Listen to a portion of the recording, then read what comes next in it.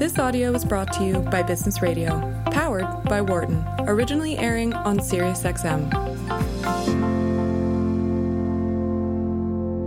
From the campus of the University of Pennsylvania Wharton School. This is Your Money on Business Radio. Hello and welcome. You're listening to Your Money, SiriusXM, Channel 132, Business Radio, powered by the Wharton School. I'm Ken Smithers, a professor here, Wharton campus in Philadelphia. Remember, we're live every Tuesdays from 5 to 6 p.m. Eastern. And the purpose of the show is simply to help you make better decisions with your money. So if you want to know what to do with your money, you know the drill. Now's the time to give me a call live on Tuesdays. So grab the phone, give me a call here at 1-844-WHARTON. That's 1-844-942-7866. And we'll answer your questions about your own money. So with that, let me introduce my first guest, Kristin McKenna, who is a wealth advisor with Darrow Wealth Management in Boston, Massachusetts. He's a contributor in many occasions to various outlets, including Forbes and U.S. News and World Report, The Street, and many others. Welcome to the show, Kristin.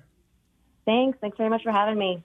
And if you have a question for Kristin and myself right now, this first segment, especially about the Secure Act, now is a great time to call. So, Kristin, let's talk about, again, this was signed into law very recently, passed by very large margins in the House and in the Senate, both sides of the aisle. So let's first talk about how it affects required minimum distributions. How are those rules changed? Yeah, so what the Secure Act did there, and this is for the account owners that we're talking about right now, it increased the RMD age from 70 and a half to 72. But this only applies to anyone that has not yet started RMDs, and then folks who haven't turned 70 and a half by the end of 2019. So essentially, if you were born on or after July 1st of 1949.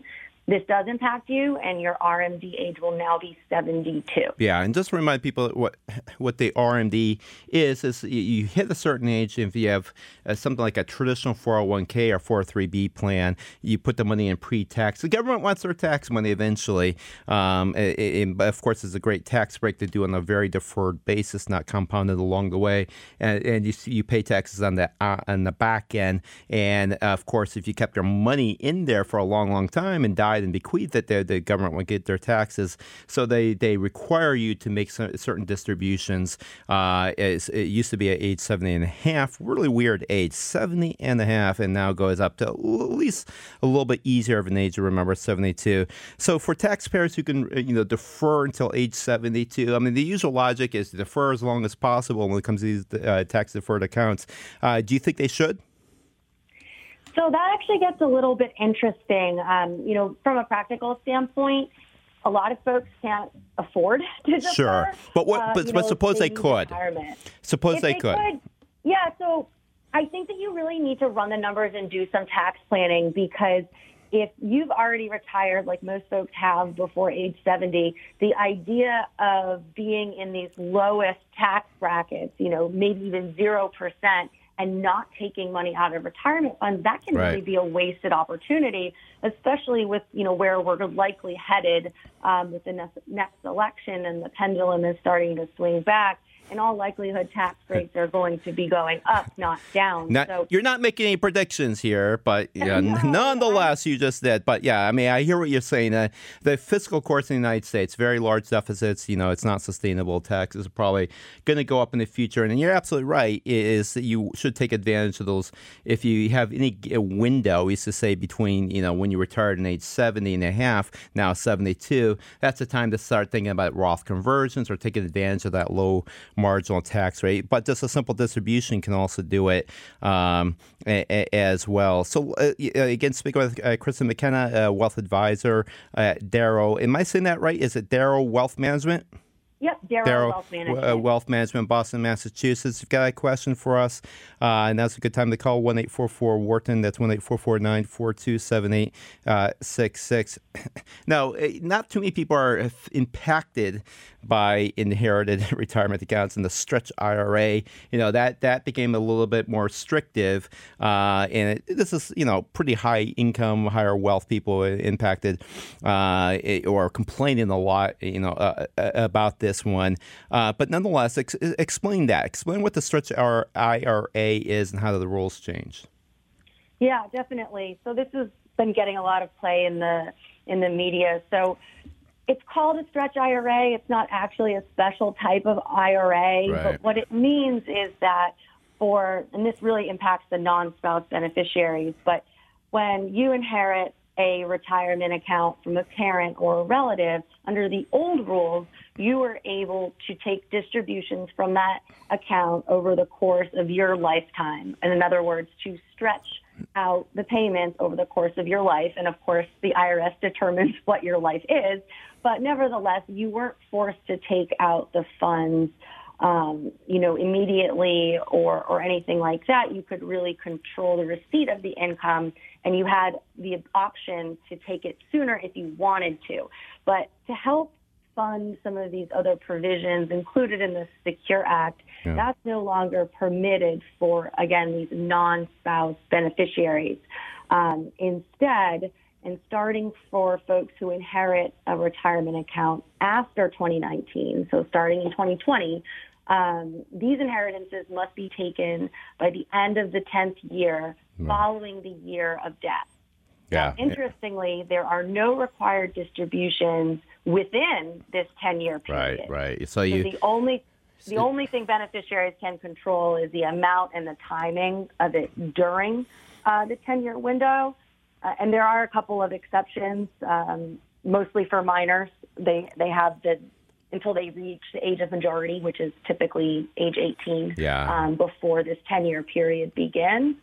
And then the other two are just beneficiaries less than 10 years younger than the account owner and disabled beneficiaries, and those folks will fall under the old rules. Yeah, and I think you're going to see some shifting, even generational skipping of some of this inheritance, just to take advantage, certainly, of that. But and I also imagine you're going to see a lot of distributions happening in that 10th year. So things like the 529 plans, it wasn't really the focus of the Secure Act. It was much more on the retirement side. Any other changes outside of kind of retirement accounts, 529 plans, and things like that? Yeah, there were two, I think, really positive changes that impacted 529 plans out of this legislation. So the first is that 529 plan beneficiaries, so for those that you don't know, 529 plans are commonly called college savings plans. Yeah. Yep. But as a result of the tax legislation that was passed at the end of 2017, that can actually be used for private school. But in any event, what this legislation did was now enabled beneficiaries to use up to $10,000 from their 529 plan to pay down their student loan debt. Yeah. And that's a lifetime limit. It's not, annually, but Right. It is per beneficiary. So that person could also take $10,000 to pay down student loan debt for their siblings as well. Yeah, a lot of times, people ask me, they're afraid of saving in the 529 plan, things like that, and it's usually not a big risk anyway. It's so liberal in terms of the interpretation of what qualifies, and most people are not going to be oversaving anyway. But even if there were, to the extent there are some loans still taken out at the time, the overage can be used for paying down those loans.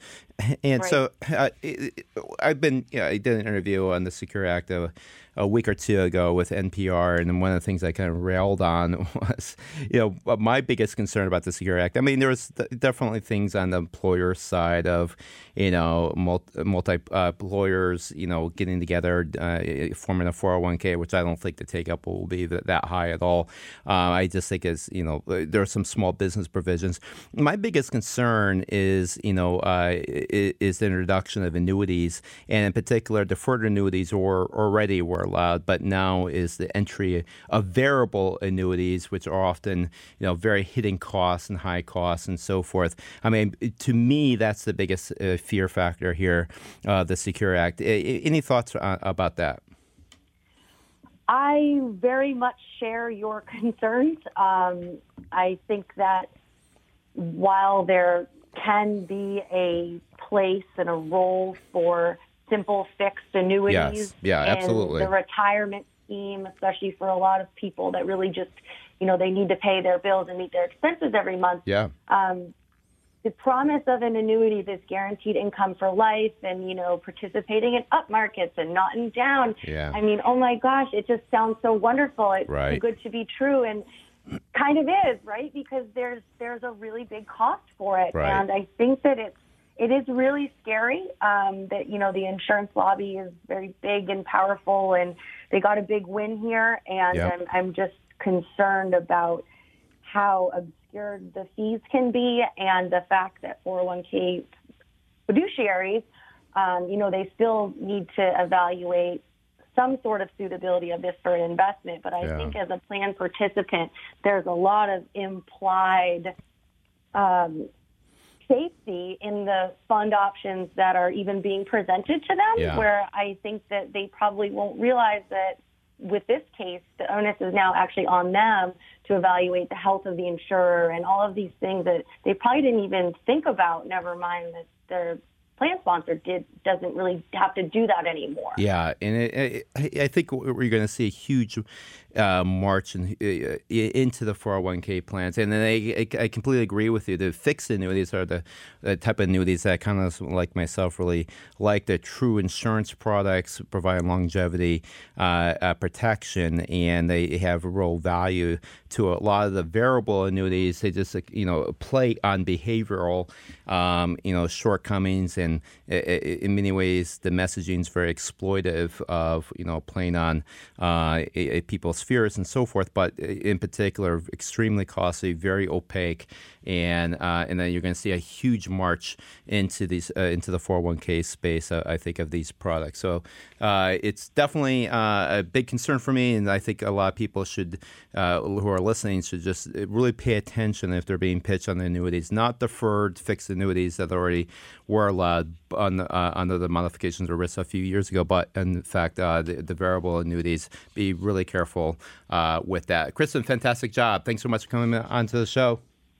Yeah, thank you for having me. And you can find out more about Kristin McKenna and their shop. They're at darrowwealthmanagement.com. Again, Darrow, that's spelled DARROW, wealthmanagement.com. For more guest interviews, check out our Wharton Business Radio Highlights podcast on iTunes and Google Play.